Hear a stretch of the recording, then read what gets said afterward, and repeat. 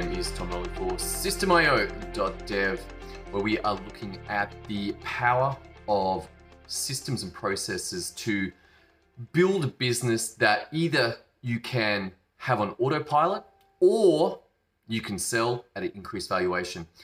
I was out today and I was looking at what's the next thing that I can get rid of. Now, these marketing videos, these videos that I'm doing, or these podcasts that I'm doing, essentially drive a whole lot of additional material. And to do that, I'll run you through what's got to happen. So I do the live today, then tomorrow, my VA will pull out all of the last 7. Then we'll put those into a systematic approach to creating podcast, creating a YouTube channel, creating quote cards. But all of that is dependent on one thing that I must do, and that material requires what we call data card. Essentially, this video gets automatically transcribed by Otter, and then I go through that and extract out the lessons, the titles, the hashtags, the quotes, the captions. All of that comes out by me, and then my VA team go and implement the creation of that. And then at some point down the track, that gets deployed. Now, I want to get rid of the data card part. Why? Well, one thing is it gets me back an hour and a half of my week, which is significant. That's actually pretty important to me. I'm like, okay, cool, I can get an hour and a half back.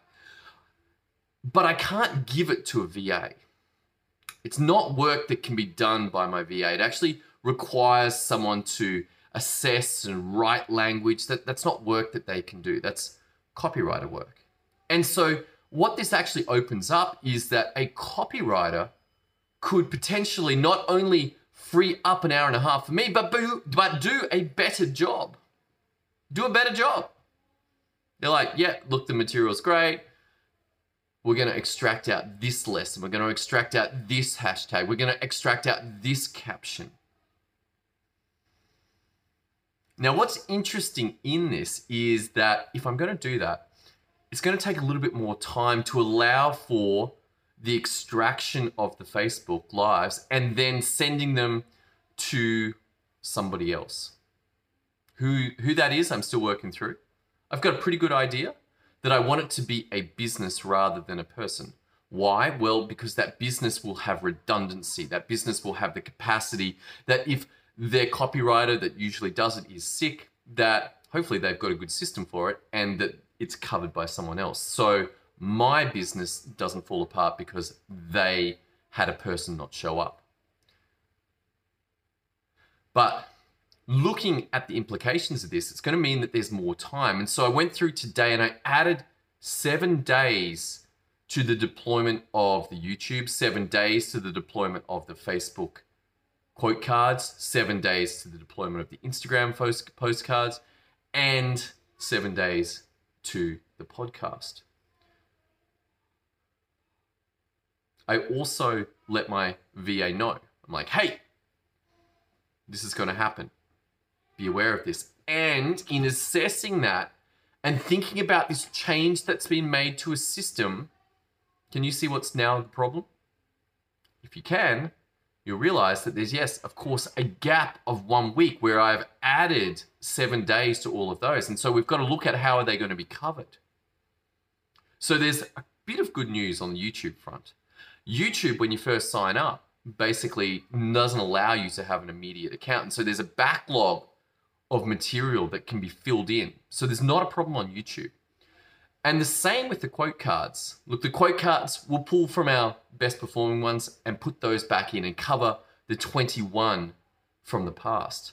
The podcast, there's no easy solution. Yes, I could go back and copy the material from the past, but if someone is binge consuming a podcast and they're like, haven't I heard this already?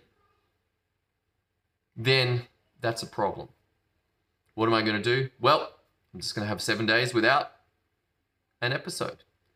So this may be your last episode on the podcast for a week. And you're like, oh, wow, did it end? Did it come to an end? Did it just finish? Did they just forget to do it from now?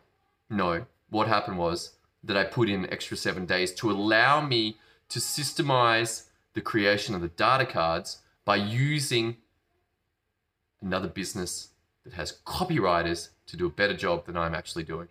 I'm excited for this. I hope you can see the power of having written systems. Like, this whole system is written down. There's no way that I could see pulling this off. Like, I've seen the idea given to me, and then it's like, here's what what they think is required.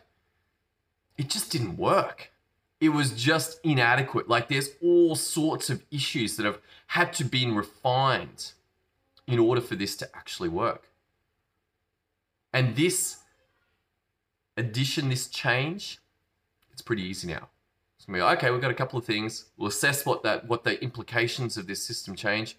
But overall, this is no big deal. The system is robust. It can actually handle change and not fall apart. If you can see the benefit of this for your business, then I invite you to head over to systemio.dev.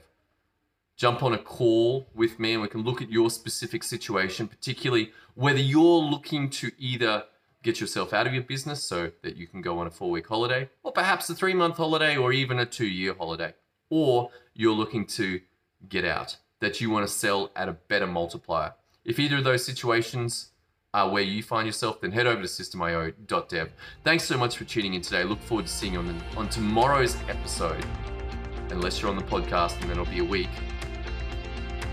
as we continue this journey into the exploration of the power of systems and processes in business. See you there.